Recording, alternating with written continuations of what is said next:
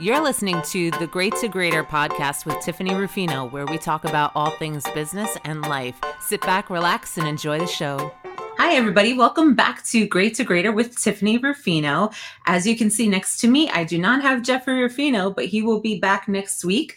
But I do have Rita Ernst, who I'm super excited for you to meet because her and I have parallel lives, and she has a different experience than I do, but so much to share. She's not only a positivity influencer, she is the Ignite Extraordinary founder. She is an author. She's an industrial organizational psychologist. She's a speaker. She's so many things, and I'm so excited for you to meet her. So, hi, Rita. Welcome to the show.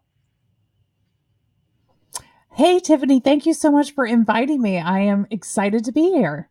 I'm so excited to revisit our conversation of when we met and the stories that you shared and just the things that you have knowledge of that has reignited some things that I forgot about. So I would love for you to share with our audience how you got started becoming a positivity influencer, but also an industrial organizational psychologist, because really I haven't met or come across a lot of them. And while I know the degree is still growing and fairly new, it has been around for a while. So I'd love to hear a little bit of your story for our audience, but also again for me.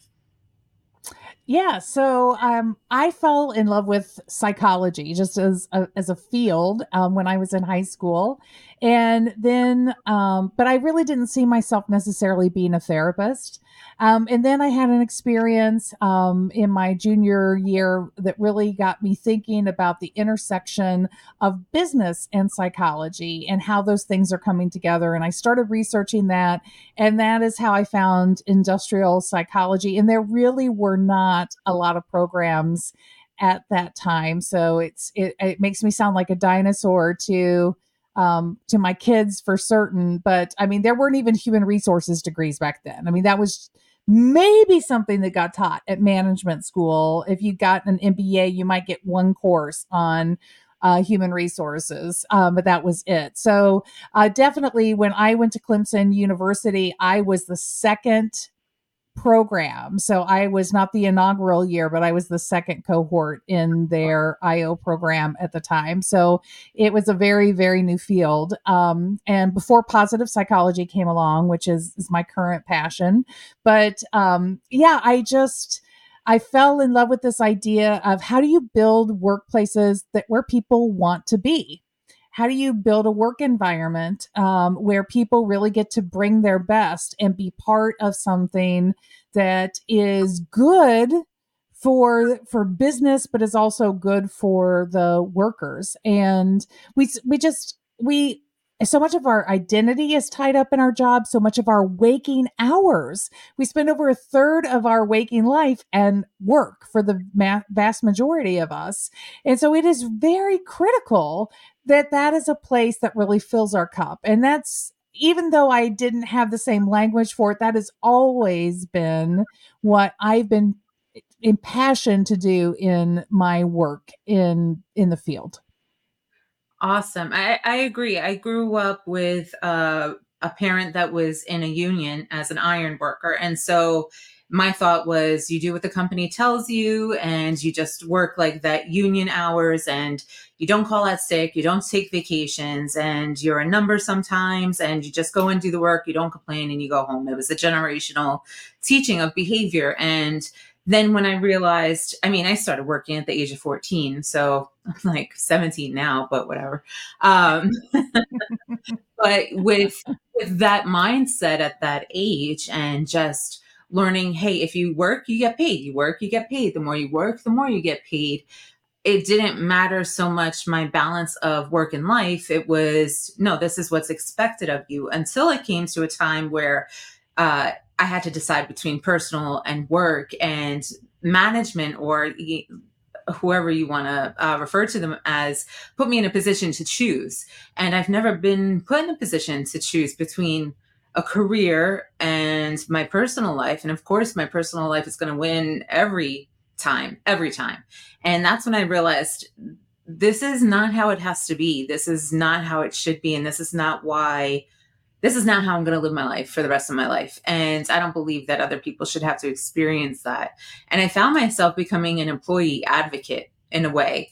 But then when you think about it, everybody is an employee, right? It's just more of, how do you advocate for different sections of employees and different groups in the hierarchy? Because I think management needs to be advocated for as well, because sometimes they're put in a position to communicate the not so great stuff without the tools or the support in communicating that, or they're put in the position to take the heat for that sort of thing, which I will segue into our topic in just a moment. But what kind of services do you provide to somebody who is reaching out to you for that IO experience, or to have that positivity influence in their culture? Do you work one-on-one with leaders? Do you work with corporations? What does that look like if somebody comes out to search for you? I usually start with the leader. I prefer to start at the top of the organization, simply because when you work from the middle or from the bottom, you are always trying to onboard and influence up above you, and eventually you hit a ceiling that can be very frustrating, because you know this. I mean, when we go in, we're looking, we're seeing, we're assessing and analyzing and seeing all the potential and possibility. But if you don't have the right people in the room to greenlight that, then you can start work that you really can't complete. And that is a very frustrating place for me to be as a consultant. So if you work with me, I'm gonna talk to you as a leader, but I'm also gonna tell you got to give me access all the way through the organization, because the first thing we need to do is we need to do a robust assessment. And anybody that's coming in to work with you, that's bringing you a cookie cutter solution, that isn't interested in doing any kind of assessment, turn and run away. Turn and run, flee the building. that is like a great sign that there's a problem here. And so we're going to really uncover what are the strengths in your organization that we're really going to be able to maximize, and what, if any, potholes do we have that we need to fill to smooth the surface a little bit. We don't need to necessarily create a bunch of strengths that don't exist or overcome weaknesses. I'm not one of philosophically very aligned with a lot of that, but you really do have to know, where are you trying to take your business, and what are the things that are getting in the way. And I use a very simple, systemic assessment tool to really look at all the areas of the business and understand where you have alignment or misalignment of people and process. Because at the end of the day, we are a people-fueled economy. Most businesses are in the business that I work with, are heavily reliant on their staff. It is the people that make the business happen. And so it's good to have systems and it's good to have processes, but you also have to understand how people are engaging with that. Because if you have a tool that nobody's using, or a system that nobody's using correctly, you're not going to get the right results from that. So we really center people in the business, and then really look at how all of the communication and information flows from that, as the essence of what is essential to the business. Do you work primarily in a specific industry, or are you broad in any industry that comes to you for help? Industry is pretty unspecific for me. The work that I do really translates to any, but I do typically focus on service-based organizations more so than like a manufacturing. I have a strong background in manufacturing, but service-based organizations are really where I tend to find the most of my work.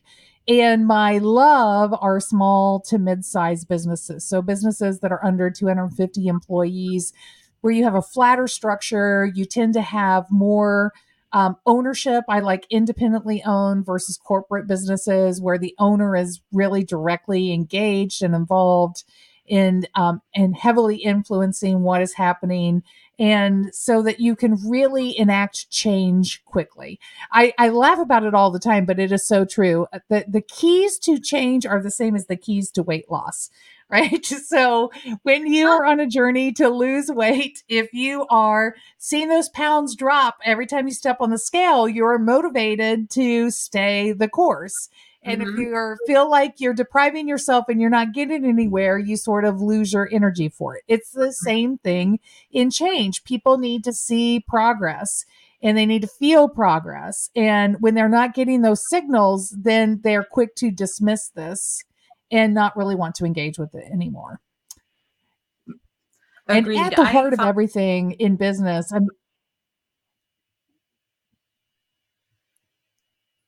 Go ahead. There's a you go delay. ahead. No, I was just going to say, I find with the industry, especially with the word psychology in there, sometimes, it's the NLP part of it, right? People get afraid of the word psychology or the word therapy or therapist, but really we do go in and we do handle the human resources part. We do handle strategic planning and project management and that piece of it, and also the implementation of whatever strategy we have. But we also dig deeper into what the root cause is so that they can make sure that it's handled. There's not a fear moving forward and it doesn't repeat itself, whether it's through a succession plan or whether it's through the leader that stays in place. Because the worst thing that we could do is go in and just provide a solution and, implement it and implement a strategy. But a leader has the wrong mindset and hasn't been open-minded to it. And then they're not implementing it the correct way. And it's part of a checklist. So I think it's important for your new clients that come to you and also clients that come to me for different things, that they understand it's not just somebody coming in to save your business. It's somebody coming in to help you understand yourself and how you operate as a leader of the business or an owner of the business, and why things may have turned out to be the way that they are, so that you're not doomed to repeat that. And I think that's a surprise when I talk to clients. I don't know if you've encountered that, but I've had a couple of people say that being with Tiffany isn't a session, it's an experience. And because they don't expect that part of the conversation, they expect, okay, let's go ahead and let's do this, which is great. I love the open-mindedness. But then when you get to dig deeper, it's like, oh, wow, I never realized that about myself. And it's almost like doing a DISC assessment or, any other emotional strengths assessment so that you can identify it, but you're doing it in a consultative way. Yeah, I like that. I like to tell my clients, I'm here because you're very successful. But just because you're very successful, I mean, if you're a business owner, and most of my customers, they've been in business over 5 years. If you pass that 3-year mark, you're successful. You know what you are doing. However, we all hit a place of confusion, second guessing ourselves, or just really not thinking and being prepared for the next level. So you get excited about the chase. You're chasing more business. You're chasing a big, well customer that's really going to give you all this financial security that you're looking for.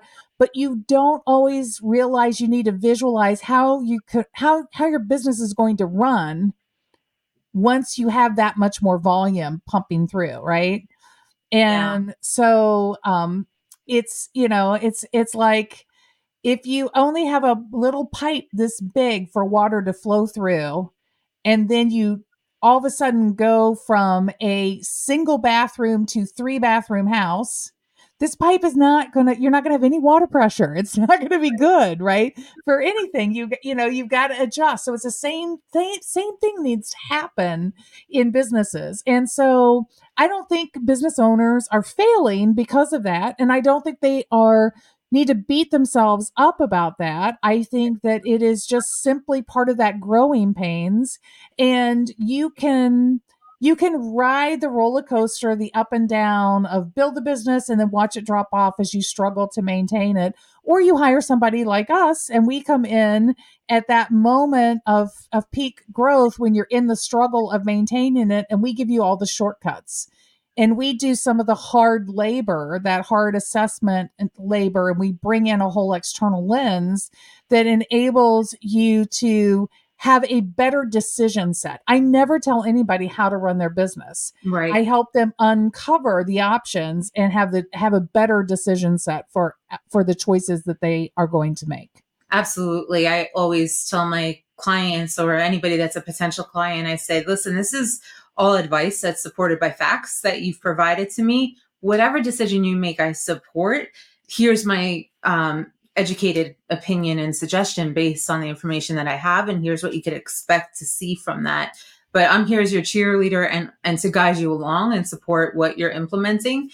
However, if you go in a direction that's completely left and you want to go on a different ride, then we have to have a different conversation. But I think that's a great visual to give the audience, like, going on the peak when you're going through that change and that uncomfortable period, which is exciting because it's growth, but you don't know if the roller coaster is going to keep going like this or if it's going to drop. That's where you come in. So either you feel the exhilaration and you take a short hit real quick just to make the changes, or you plateau and then you have to figure out where you want to go from there. And I think that leads us into our conversation about, is customer service now a luxury, with businesses making changes like automating their systems or taking out a lot of the people part of things and automating it with whatever technology they could input in order to save costs on hiring employees. I know that I've been in stores and people view it as being short staffed when really the customers aren't going into a lot of brick and mortar anymore and purchasing things. So it doesn't justify having the staff there. It just feels like short staff because 8 or 10 people came in at the same time. And once you see the register line, start to build, you rush up there and all of a sudden everybody's there. But, you know, I used to tell my students, and I tell anybody that I work with, that with social media, you are always on the back end of whatever's being filmed. So nobody will ever see your story. They will see how you responded to it. And in customer service, that's what you see all over the internet. You see this employee reacted this way. Watch how this employee, reacted towards this customer or whatever. And unfortunately, that takes a hit on the brand, and the brand is struggling to find the right people, but then, they're hiring whoever passes the mirror test, which I call, place the mirror under the nose. And if you see them Well, breathing, the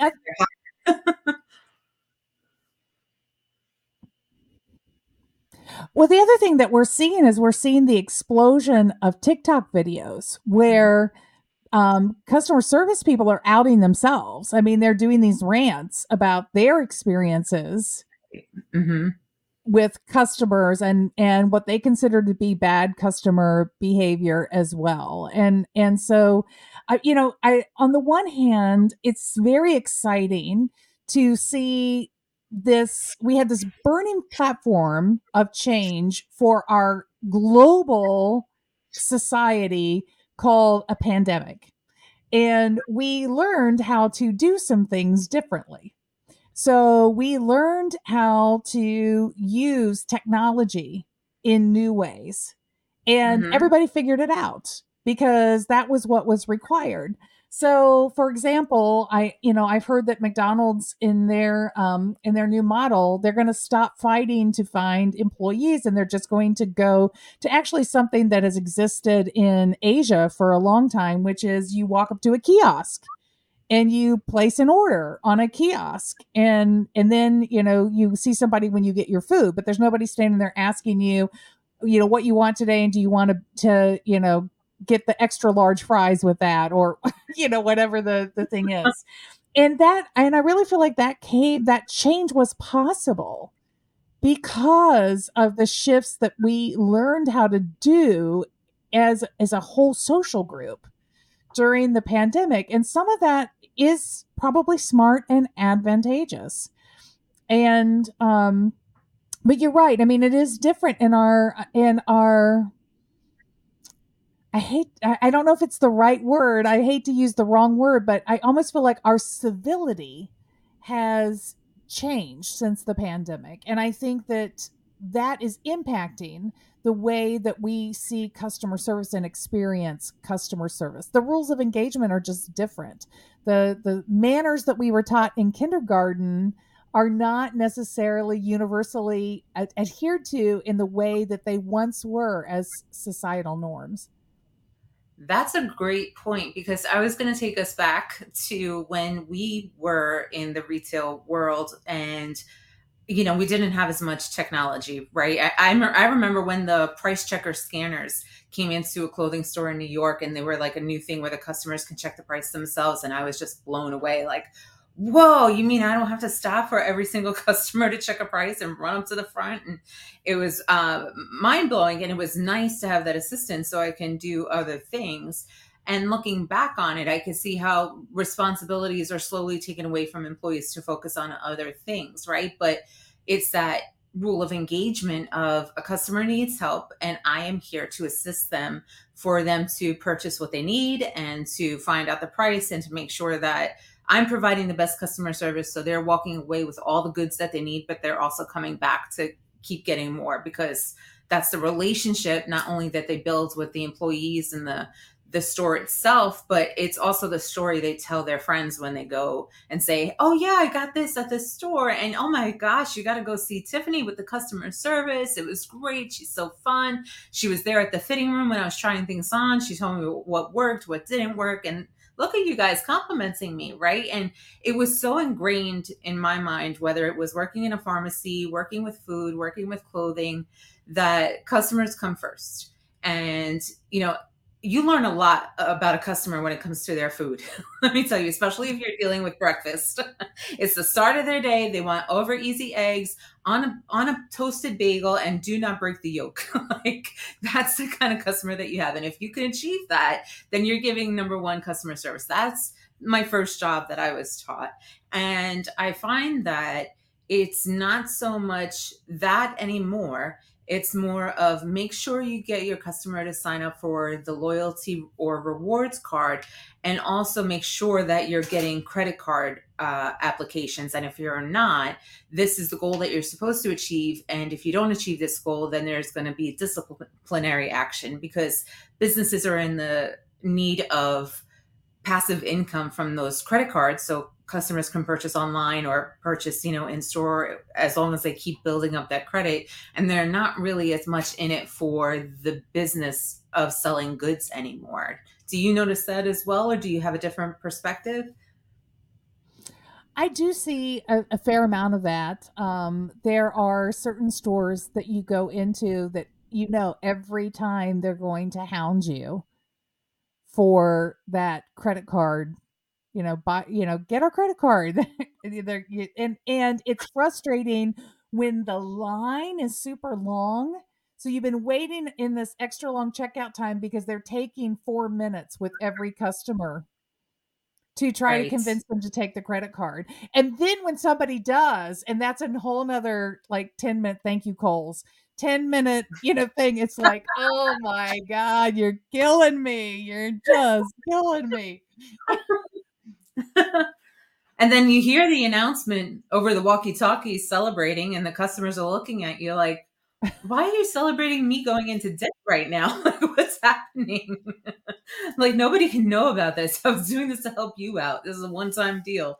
Um, but I also see that it changes the employee engagement, not only with the organization they work for, but with the customers as well, because it's no longer about the employee being on the floor and helping the customer with whatever they need, or having that concern or empathy with what somebody might be going through. It's more of, if you don't get this credit card, then my day is just going downhill. The more no's I get versus the yeses I get, because that determines whether I get written up at the end of the day.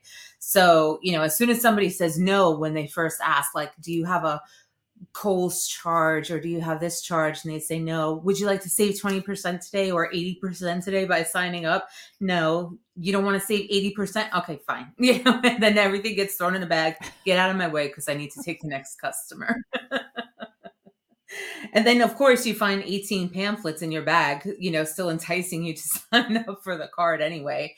But I find that in other stores, when it's more mom and pops style, when the credit cards aren't being pushed because they don't have that sort of capability at that point, there is a different interaction there.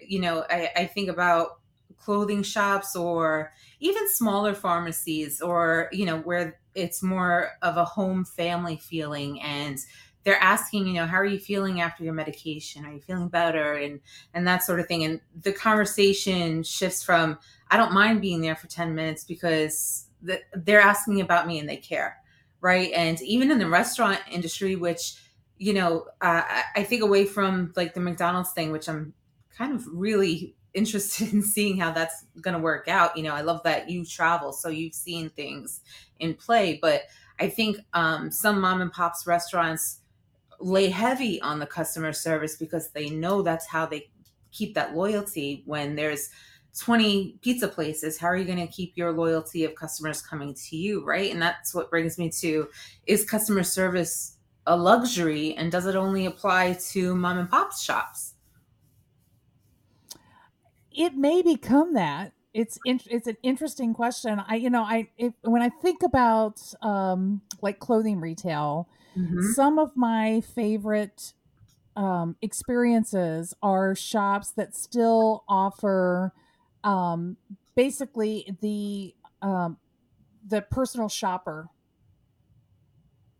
kind of support. So sometimes you have to request that. Sometimes it's offered to you. But there's somebody, and you can say, "Hey, I'm looking for," or they'll say, "What brought you in the store today? Can I help you find something?"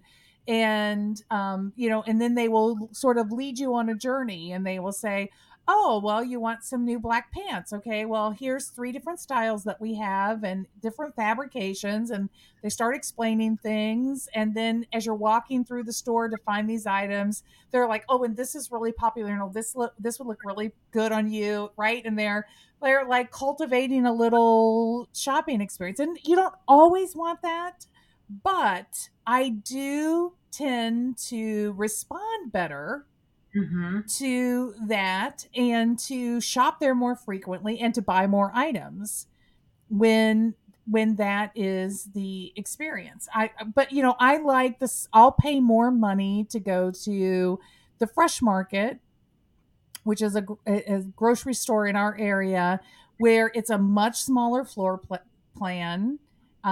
You have fewer items but higher end to choose from, a lot of organic, really good meat department, really good fresh vegetables and fruits department, and a lot less on the aisleway stuff. Hmm. And because I like that. I like the feel of that store. I like the employees and how helpful that they are. So it does feel like there's still places where you can find it, but obviously it's very difficult to make money, or everybody would be doing it, right? Yes, I agree. So Yep. you've got to you still find those in the higher tiered um, items and brands, and people that are offering deeper discounted items, like the retailer we recently mentioned. I do think they rely on things like credit cards to really subsidize their Hmm. ability to offer some of that. And then there's just, you and I know, there's just funny markup pricing. Yes. Oh, It yes. just cracks me up. It's like if you walk in a store and everywhere it says everything is on sale at all times. It's Well, like it's like please understand that's like MSRP when you walk into the dealer to buy that's your car. right. It's a suggestion. Well, I think, that's one of the beauty of you and what you bring to experiences with your clients, right? Is that you have the world's view based on your travel of, from what I've read, because I haven't experienced it in Europe yet or in other countries, but what the price shows is what the price is. Whereas in the United States, it starts here, but then we go from great to greater, when you get to the register, and, adding on the tax and whatever else, but you need the coupon or you need the loyalty card for it to be that. And when people from other countries experience that, they're really confused as to why it's a different price at the register than it says there, and it's almost false advertising. But yes, I have been in corporate offices versus the actual retail store and seen the back end of what things are charged, and I'm just like, I can't knock it because it's business, right? And I am a businesswoman, and I understand that part of it. And eventually, if or when I'm in an industry of myself where I'm at a different pricing point, I'll understand it in a different way. But the people that are starting where I'm at won't understand why the prices are different versus, where they're at. And it's a weird balance of trying to advocate for entrepreneurs that grow to be even greater than they were when they started and celebrate their success and how much money they're making,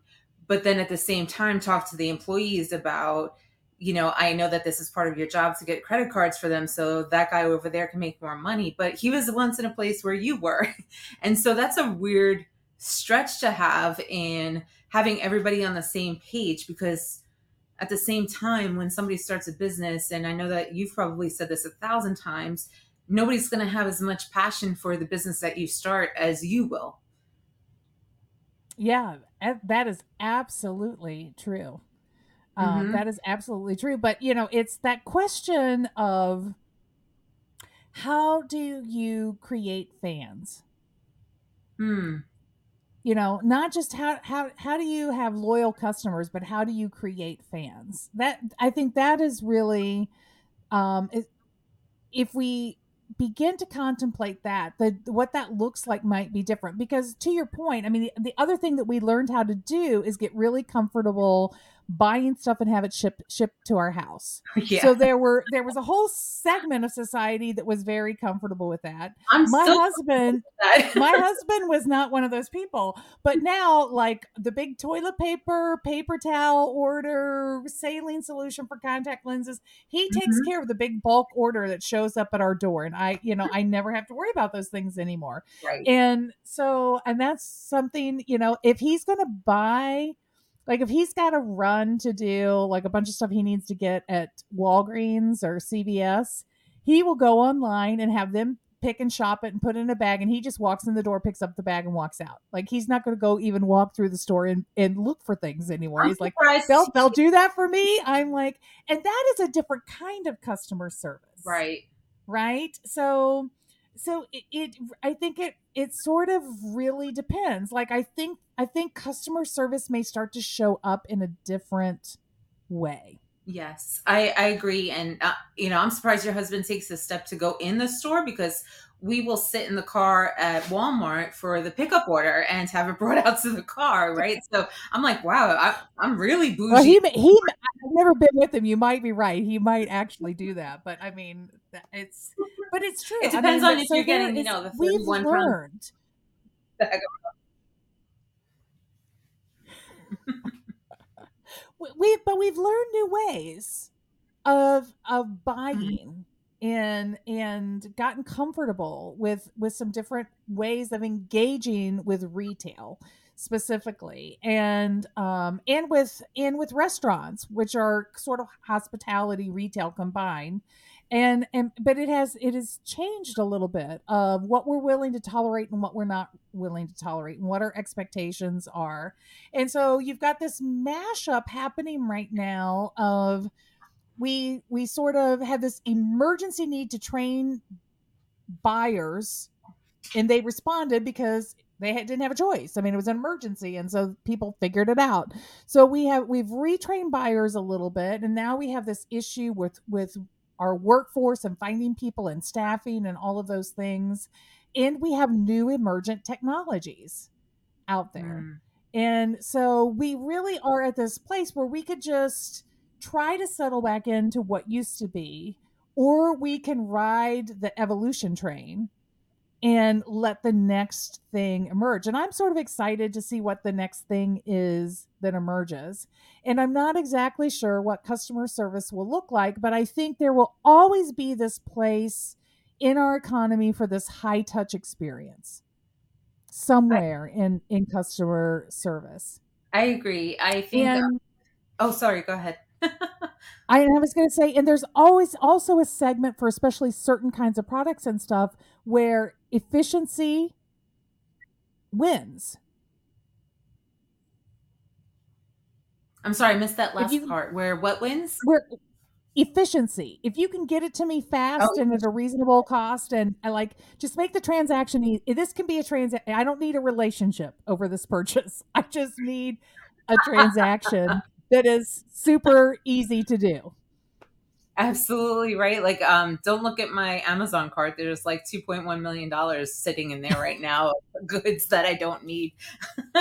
But you're right. Like I think about, probably a few years ago, I was working in Chicago, and I loved being there because it reminded me of being back home in New York. And the clothing experience is different than being in Florida, right? Obviously, because you go through different weather, and there's a different culture and environment there, like the city environment. So I was happy as a clam shopping in Chicago. I had, no problems. And what I noticed was I went into Macy's, which was still big around the time, and they were still flooded with merchandise. I mean, the racks were double packed with clothing. The shoe department was a mess. The boxes are open, shoes are everywhere, and but I still wanted to look through it. I was still going to give it a chance, no matter what it looked like. But I know from my experiences in New York or in Florida that if I'm looking at shoes at Macy's, there's rarely somebody that's able to come by and help me. Like, it's just pick it, try to find it. If they could find the other shoe, you're Cinderella, you're lucky, right? And throughout this whole mess, I'm trying on shoes, and a woman ignores the mess and comes over to me, and she is like, "Hey, what can I help you with? I love your style. Do you like what you're trying on? I have a couple of other styles that kind of match that." And we sat and talked and had like the best time because she had a similar style to me. And I did spend quite a lot of money there and bought shoes that I probably would never wear in my life, but it was just because of that experience, and Mm. because she was cheering me on, like being a fan of my style. Which I think is a beautiful way to put it, is that the business has to have fans, but I also think that the employees have to be fans of the clientele or customers that are coming in, right? And really advocate for them, like, yeah, that looks good on you. Yeah, you should try that food. Why not? Look at where you are, have the experience, and be the hostess with the mostest, right? To kind of match that same energy or elevate the energy there to keep people wanting to come back. And so, of course, I looked for her the whole time that I was in Chicago, so that she could help me out. And I never found her after that. She did give me her information for the store, which I thought was great. I'm like, I've never gotten an employee's information, which brings me back to what you shared about the personal shopper experience. And I felt like awesome. I was like, wow, this is what Pretty Woman feels like when, she doesn't have to go in and say big mistake. It was like, no, this was a great experience. And I think that's something that would be rare for a robot or a technology, I think, to provide.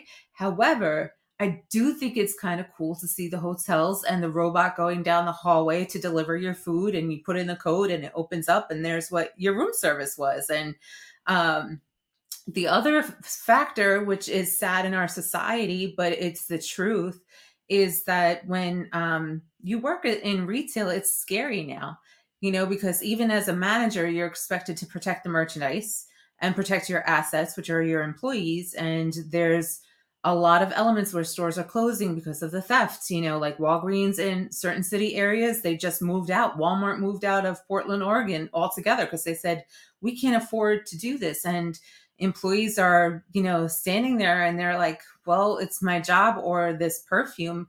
Take the perfume. Like, I don't care at that point because there's no customer service that I could provide that's going to stop somebody from wiping the shelves of all this merchandise. But it's still a fear that's there. And it's also a fear of the employee next to you and what they're going through as far as how your day's going to go at the same time. So, I understand why it might be better sometimes to have robots there, but also there still has to be some sort of factor that drives people to the store so that as a community, we're not becoming hermits and we're not like just sheltering ourselves in our house all the time because we all need a community. We need a foundation in order to survive. Yes, yes. I do think that I want to go back before I move on. Let's remind me. We're going to come back and talk about AI in a second. Yes, But yes. the point you made about fans and about your staff need to be fans. And the staff can only be fans if you're treating them well and they're in Hmm. an environment that they want to be in. They can sort of pretend, but I mean there needs to be that genuine exchange, which is a lot of the work that I do, and I'm guessing that you do as well, around culture and teamwork and other things, is just really trying to create that environment where people feel like, hey, I belong here and I'm an owner of this. And I was telling you when we first met, and I'll share the story again now. I was just recently in Italy, and after traveling several days with my friend, I ended up back in Milan, and I had a couple of days just on my own.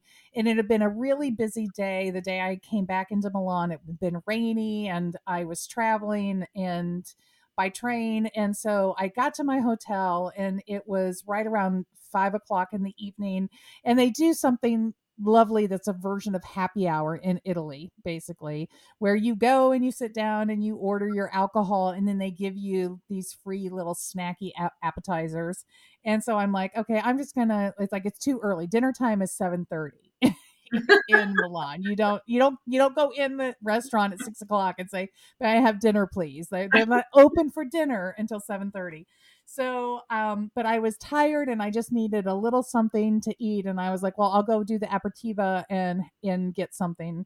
So I like literally just looking for the closest that has aperitivo near my hotel, and so my Google gives me this little bistro around the corner. It's just a very short walk.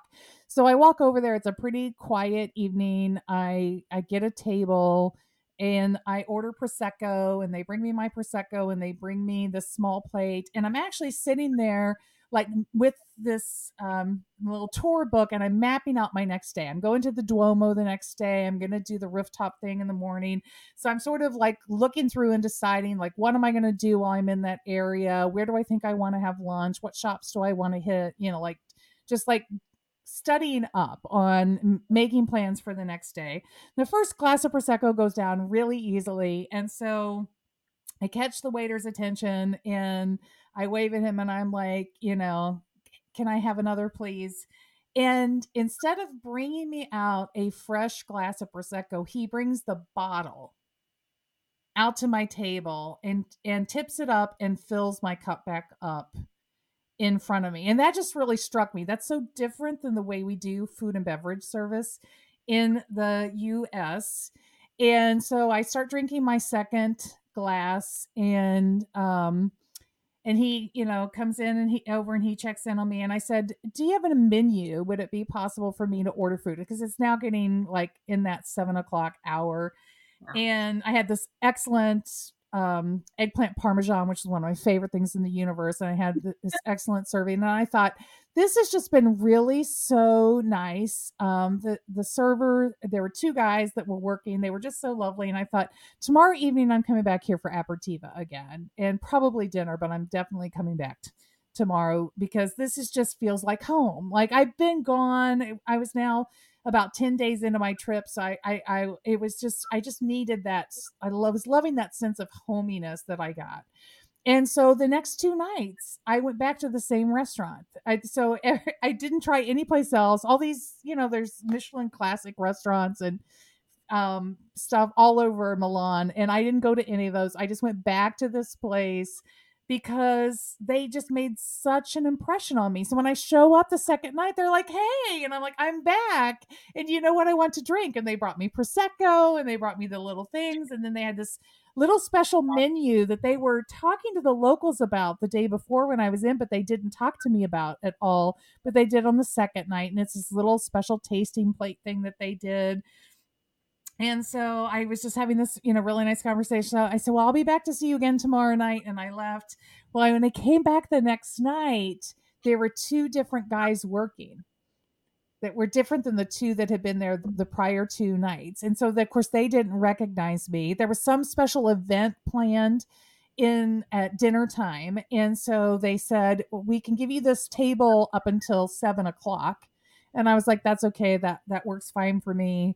And I ordered. And after I ordered my Prosecco, they brought that to the table and they brought me the little apertiva thing, and then I was ready to order my second glass. And one of the guys from the first nights came out and saw me, and he was like, "Oh," and he saw my champagne glass and he went and got the bottle and he came to the table and we started chatting again, and all of a sudden it felt like home again. And but it was a completely different experience not having those same people there. So I do think I was fans and I asked him, I'm like, "Are you one of the owners here?" And he's like, "No, I just work here." But it was clear that he operated as if he were an owner. And so as I'm sitting there, there was somebody at the table adjacent to me, and she got up and left. She went down the street and she had left behind her wallet. And one of the guys grabbed it and went running after her and chased her down the street to return her wallet, right? Wow. And this is the kind of customer service that I feel like we don't really see Yeah. in the US anymore. That just really struck me. But I felt like a local for a little bit of time with those guys, and just entertain. I felt like a local. It was like I could see myself living here and this being my little joint that I come to every night and have a drink after work. And I really don't drink that much after work every night. But Until you move there, then it'll be a different story. I love when you share that story because I can envision that place. The way that you describe it, I could just envision the place, envision the scenery, envision the small like brick streets that are there and all the tourists that are walking around and this small place and just the vibe of it being home. But what I also see is how you light up when you share this story. And I think that's, the thing that we want our customers to do anytime they share an experience that they have, because so often we lean towards complaining, looking for that validation, of did I do something wrong versus let me tell you about this great experience that I had. And so hearing that is such a great feeling because it's nice to hear positivity, which is what I love about what you do as the positivity influencer and sharing the great stories. And not that the people who first met you were bad, they just didn't know you at that point and it was just a little different because they had so much on their plate. They weren't treating everybody as individuals. They were thinking about what's coming ahead and how to prepare for that from what it sounds like. So thank you for sharing that because I really, truly love that story and I was so excited to hear it again. But I want to bring you back because I promised I'd remember, bring you back to the AI part that you wanted to come back to. yeah, so the thought about the AI thing is that, there is still this untapped opportunity to offer smarter shopping. So when you were talking about the shoe department, for example, in your experience with a woman, I could definitely see a kiosk robot kind of thing where you walk up and you answer some questions to tell it what kind of shoes you're looking for. And then based on, this pick that you make, it might offer you three or four other options. So there is Mm-hmm. a running shoe store, for example, and on their website, once you tell them your foot type, then they will recommend shoes to you. Like, oh, here's what you bought the last time. Here are three other models that you might want to consider, right? It's a smart shopping experience. And so it's not that you always want to buy, 5-inch stilettos in three different colors. You might only be shopping for one. But, you start with one and you don't realize that maybe there's something else. And so instead of walking the DSW aisle after aisle after aisle looking at shoes, there should be this way to really, pull up and more smartly offer suggestions to you, right? And so I think that's still an untapped opportunity within retail. I think it's very akin to you go to a high end restaurant and it'll have the menu from the chef, and it will say, for example, it's lamb or veal tonight, and it will tell you, these wines or these beers pair very well with this dish. So Mm-hmm. it's making a drink recommendation to you. Um, and so it's that same idea of like, how do you sort of lead people along in that experience? And so I think there is a way to offer that feeling of unique touch and personal shopping experience to people, even if you're in a virtual setting. And I think we still have things like that to figure out, but I think we're starting to get our AI technology to the place. I mean, I haven't tried it. Have you tried it? Have you gone to Chat GBT and say, I want to dress like Kate Middleton at this event or whatever, and have it give you store and outfit choices? I mean, I wonder if it could do it. It would just be I should be so lucky to have her ability to wear what she wears. But what I think Chat GPT would tell me is, Tiffany, don't buy anything else because Kate recycles her outfits. Kate does not have a new outfit for every event. She will rewear her stuff. Go back to your closet and do not buy. But I have played around with Chat GPT, and I think that there is an opportunity to still combine customer service while gradually growing into the future, right? Of what's to come, just like we did with phones, just like our teachers used to tell us, you're not going to have a calculator in your back pocket. You're going to have to know this in your head. Well, guess what? My phone, I have a calculator. And if I turn it the other way, it's scientific. So I'm good. I don't need to know angles and all this other stuff. But I still think that you could be impressed by the future only so much, but I think the human interaction will always be something that's necessary. And to bring that point home for us, where we are is a small little city. I mean, when we moved here, it we basically said it's for the newlywed and nearly dead. That's really just how small it was and how much there was to do here. And finally, as things started to build, there was a fine dining restaurant that opened up, and not a lot of people went to it because they were so accustomed to the easy fast food restaurants and just the takeouts and things like that. But my husband and I wanted to experience it, and we go in there, and it's almost pitch black, like really dim lighting, but nice environment. The waiters are dressed all in black, and they have, they don't carry around a notepad. They memorize what you want. And when you opened up the menu, it lit up, and it was just like the littlest thing. But we both looked at each other, and it was like having candlelight there. It just gave like such a nice glow throughout the restaurant. It gave an ambiance, but it also gave a little bit taste of, we're not just like every other fine dining place. Like, we're going to take it to a little bit to the next level and give you a little bit of surprises as we go. And I remember there was like a movie on Netflix, and gosh, I can't remember it, but I'll put it in the comments when I do. Um, but Keanu Reeves made a surprise appearance in this movie. I think Forever Be My Maybe is the title or something along those lines. And so he made a quick appearance, and he sits down with the group that's there, and they're at this really ultra futuristic fancy restaurant.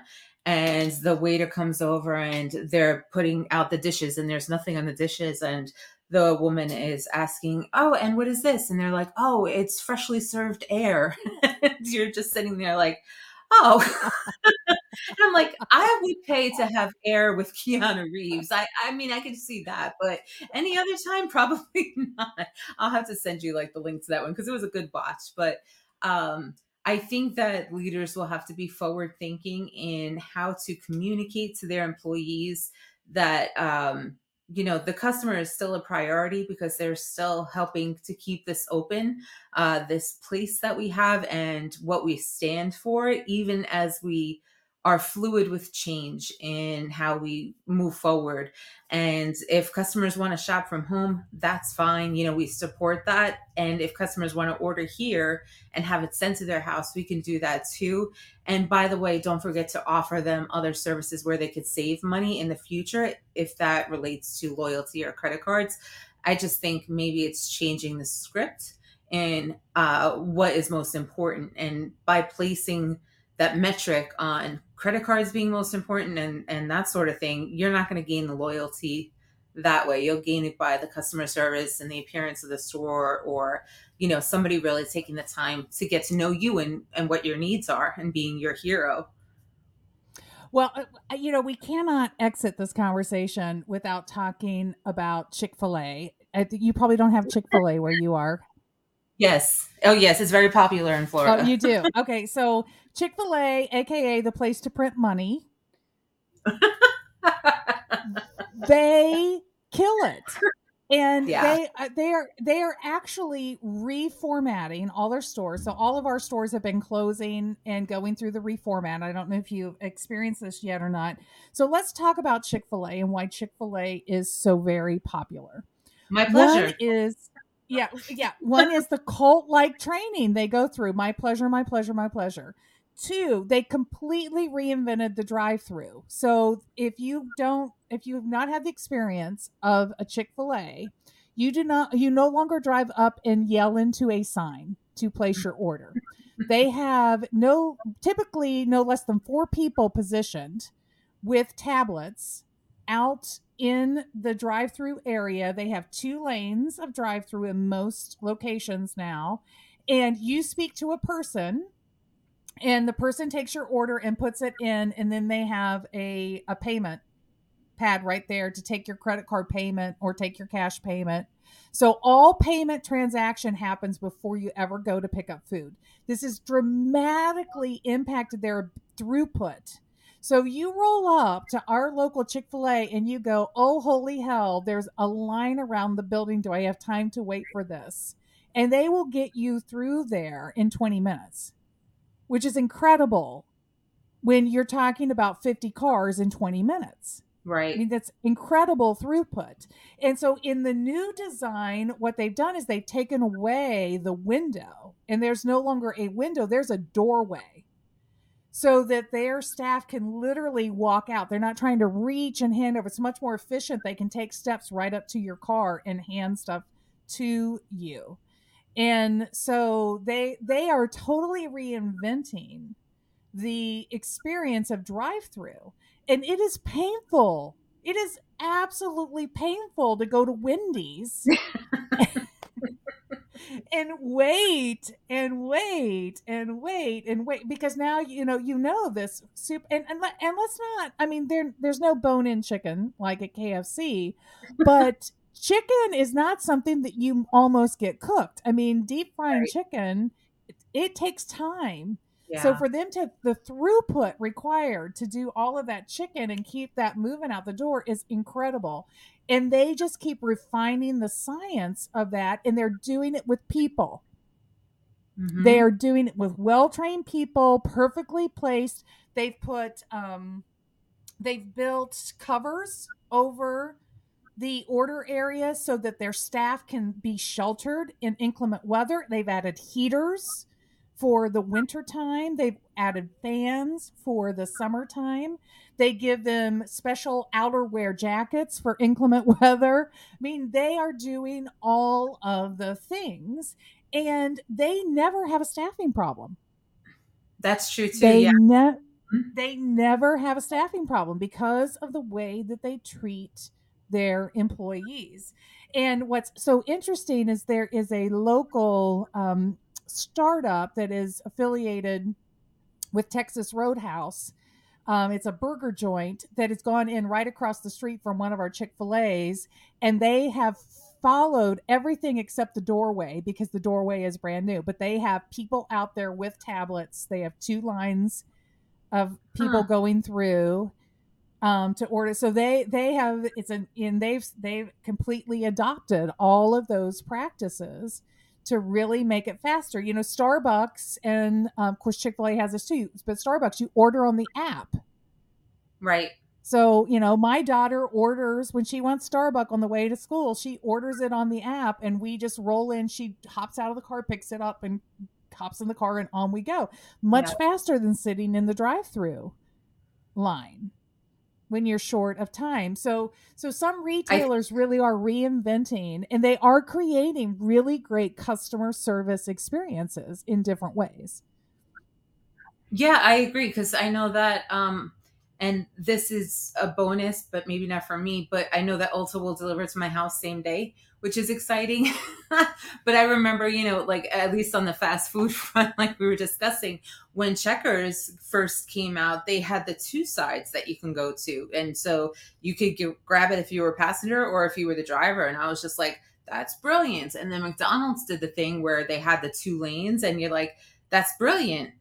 Filtering out how you kind of go through the funnel is a little awkward, but and then Chick-fil-A upgraded to that. And so I think it's always, who said it best? I think Simon Sinek said it best when he was talking to Apple about, how they felt about their competition, with like Microsoft and everything else. And Apple just said, hey, it's great that their Zune is taking off, compared to the iPod. It just means that we just got to take it, to the next level. And we don't have competitors because they don't offer the same things that we do.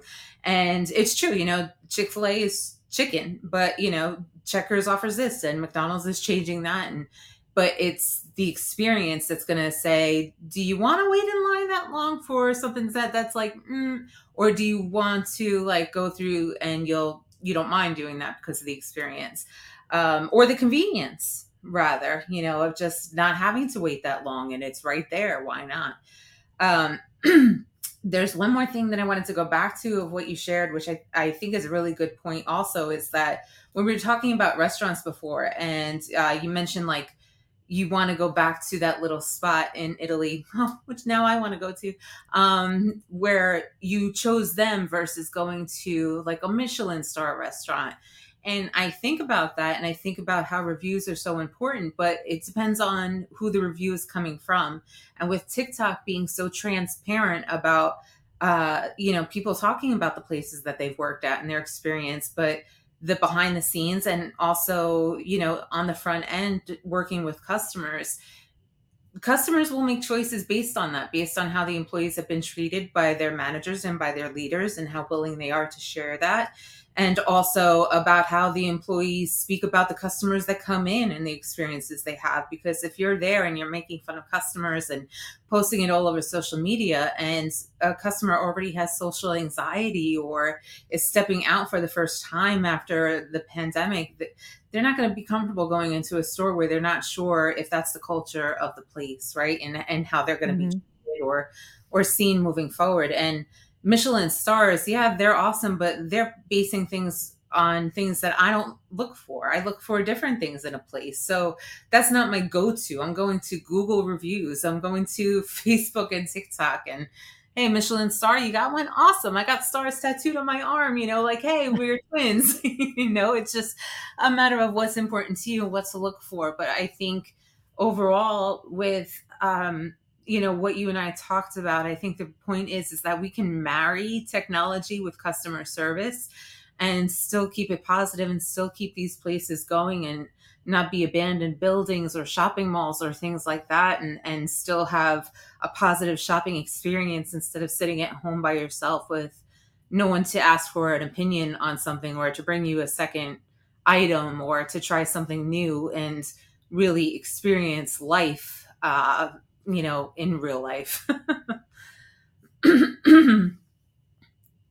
And so, having said that, to tie this up, because I know that we could go on this forever, especially with both of us having that positivity influence and not in a toxic positivity way, because we understand like life is life, but there's different ways that you can move forward with being positive.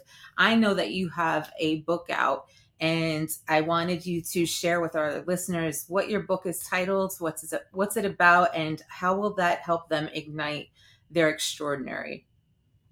So here's the book. The book is called Show Up Positive. It came out in June of last year. It is based on work that I did with essential businesses in 2020 and 21, coming out of the pandemic. And here's the basic thing: we have been told something that I had to totally reset my mind about. But if you go through a business course or you go through an organizational psychology course, you're going to be taught that culture starts at the top of the organization and you have to do values work and all of these things. And that was one of those myths that, in my mind, just totally got blown up in the pandemic because all of those things were still true. And yet I had so many leaders coming to me saying, help, I don't know what to do. Like we used to take care of one another. We used to pull together. This things were great. And now people have their faces buried in their phones. They're unhappy. They're like, they show up at the last minute, they run out the door at the end of their shift, they're not giving anything extra, they're not getting along with their coworkers. And what we really came to see in the most extreme way is that culture really is just about how coworkers engage and interact and treat one another. That Mm-hmm. becomes your culture. Your culture is really dependent on that interaction that you're having with the other people in your work area, however small or big that work area might be. And that's other things may be going on at the top of the organization, but unless you're like in an organization of 20 people and the founder or president is highly engaged with everyone every day, really what's happening at the very top has very little to do with what you can create with your coworkers. And so Show Up Positive is a movement to activate each person in their own workplace to use their personal agency to create the kind of workplace that fills their cup, that excites them, the place where they want to be every day. Work should not be the place you dread going. It should be a place that brings joy and happiness and fulfillment. And what we know, we didn't even get into all those facts, but what we know is that happy employees perform better, which means businesses do better. It is a good business, undeniable, scientifically proven fact that you want to cultivate happiness in your employees. And so I talk about the convergence of happiness and productivity because employees are winning and the business is winning together simultaneously. And you don't have to be the wicked smart president to figure out what that is. You need to unleash that in your people. You need to let them be a part of creating that and what matters to them. And if you are doing a good job of understanding your values and selecting people that match to those values, just let them go wild and Right. create the experiences. They will create the things that will sustain you. And when you throttle that and try to over control that, what happens is you lose it. You lose your people. And because people want that autonomy, they want to build that, they want to do what makes sense to them. So if you are listening to this podcast and you are one of those people that says, I don't know what happened, my workplace was amazing, it's been stolen away from me, I can hardly stand to go there, what I would say to you is, you know what? You are not the only person that remembers what used to be and longs for that. And you can be the first person to take action. Just start being that person you used to be. Start being that coworker, your favorite coworker. Think about what that was experience was like with them. Like really visualize it in your mind and then start being that person with others around you. And I guarantee you that you will activate their muscle memory too, and you can be the catalyst for change in your own organization. You can be the person that brings happy back.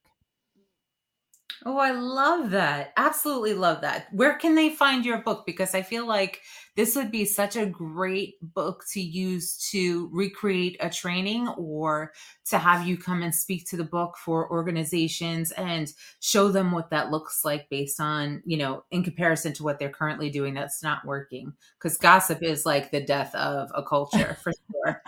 It sure can be. So yeah, the book is designed. It can be your own self study. There's all the first half of the book explains and gives you the psychology of what's going on, and the second half of the book is all practice. It's 50 inspirational words and practical advice and wisdom about how to really and questions about how to bring that into your workplace.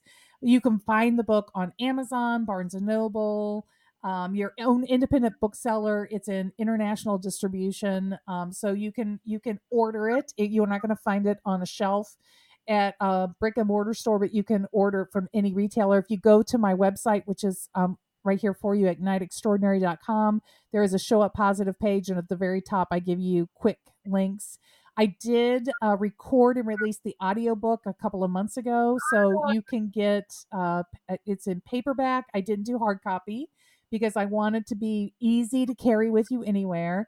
So there's a paperback, ebook, and audiobook options. And I really designed it to be a book that you dip into over and over and over again.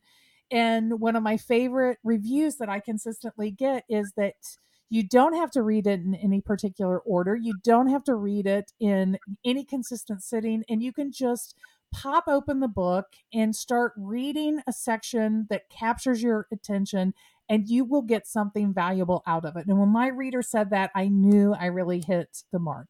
But I do offer some signature training courses. I do custom design things. I do keynotes. If you've got your leadership group coming together and all you can spare is 45 minutes and you want to inspire them to elevate the culture and activate their employees, we can do that. I just did a wonderful half-day workshop that I call the Accelerator Workshop with a team, a financial services team up in Cincy last week, and it was fabulous. And so there's all kinds of options about how we can do that. That's so exciting. And I love that you are not only talking the talk, but walking the walk by providing all different ways for people to access this book that'll ignite their extraordinary and help with their positivity in their organization. One more thing that I forgot to mention is that you do sort of like your own podcast, like a business podcast. Can you share a little bit more information on that, on how the audience can reach you and listen to you and where to find that? Sure. So mine is very brief compared to this conversation, but I love when I get into a fabulous conversation like this. So every Monday morning at 11:45, I live broadcast on YouTube. My YouTube handle is @Ignite Extraordinary. I keep it really simple. My Facebook page, which is @Ignite Extraordinary, and on LinkedIn, which is Rita Ernst Positivity Influencer. So you can catch me at one of those three locations. And of course, all the replays are available. But it is literally an 8 to 10 minute segment that I do, 11:45 Eastern time. And I pick a word of the week. So the word of the week this week, because I had to pre-record it because I have something going on tomorrow. I got my card deck out from my training, and I think the word was flexibility. So we're talking about change and flexibility and the importance of flexibility in the workplace this week. So there's the card. So there's the card. Oh, how Flexibility. cool. So that's coming up tomorrow, and of course you can watch it in replay. You can find it if you go find the YouTube channel. You'll find all the replays. So the point of that broadcast is simply to inspire you. So if you're not sure, what I'm trying to do is to get you to build a positive bank account within your own headspace and in your interactions with others. So each week, I just encourage you to practice one new behavior. This isn't about speed dating. This is a marathon. So we are practicing. Every week, we're just trying something new and trying to get in touch with that. So we're going to work on getting in touch with our idea of being open and being willing to flex and compromise and meet people where they are and not just be insisting on our own way of seeing things. So that's the skill that we're working on. And when we work on that skill, we build ourselves, we build our strength so that when things are really crazy, we're better able to tap into that openness. But then we're also creating these wonderful positive experiences with others so that they know they can trust us and they can respect us, and that we have good intention with them. And so that's the whole idea. And it's just over time. And if you don't like my word, pick your own word for the week. You don't have to use my word. So you can find that again. LinkedIn, YouTube, Facebook are the places that live streams. Or if you're a reader, you can sign up at igniteextraordinary.com for my email. And every Monday morning, I'll drop an email for you that gives you a word for the week. Or you can do both. So I wrote the email, and I'm trying to remember what the word for the week is. I wrote that yesterday, and it's escaping me, but it comes out every Monday morning. So it's just a way for me to reach into my Show Up Positive community. I this is for me, this is my mission. It's not about book sales or anything else. It is really about you and other workers like you, and how do you create a workplace where you want to work, because you don't have to wait for somebody else to do that for you. You can really start being that thing for yourself. And you know what? If you do that enough and it doesn't change, then go find another job. You're in the wrong job. But a lot of times we have a lot more power than we give ourselves credit for. And you have the ability to be the change agent you've been waiting for. I'm rooting for you, and I'm just going to show you some ways to get there. And now you guys see why I fell in love with Rita instantly. She's definitely there to start your intention for the week with that newsletter. So sign up for that, and definitely sign up to listen to her talks in the beginning of the week, because what trickles into the workplace will also trickle into the home life too. And you could influence your family at home, especially if you have somebody working that is not happy where they're at. You'd be surprised about how the changes you go through can influence your entire family life. And you could see the positivity just start to be ignited, I guess is the best way to put it. And go to great to greater from there is the best way. Yes, So great to Rita, greater. Absolutely. absolutely.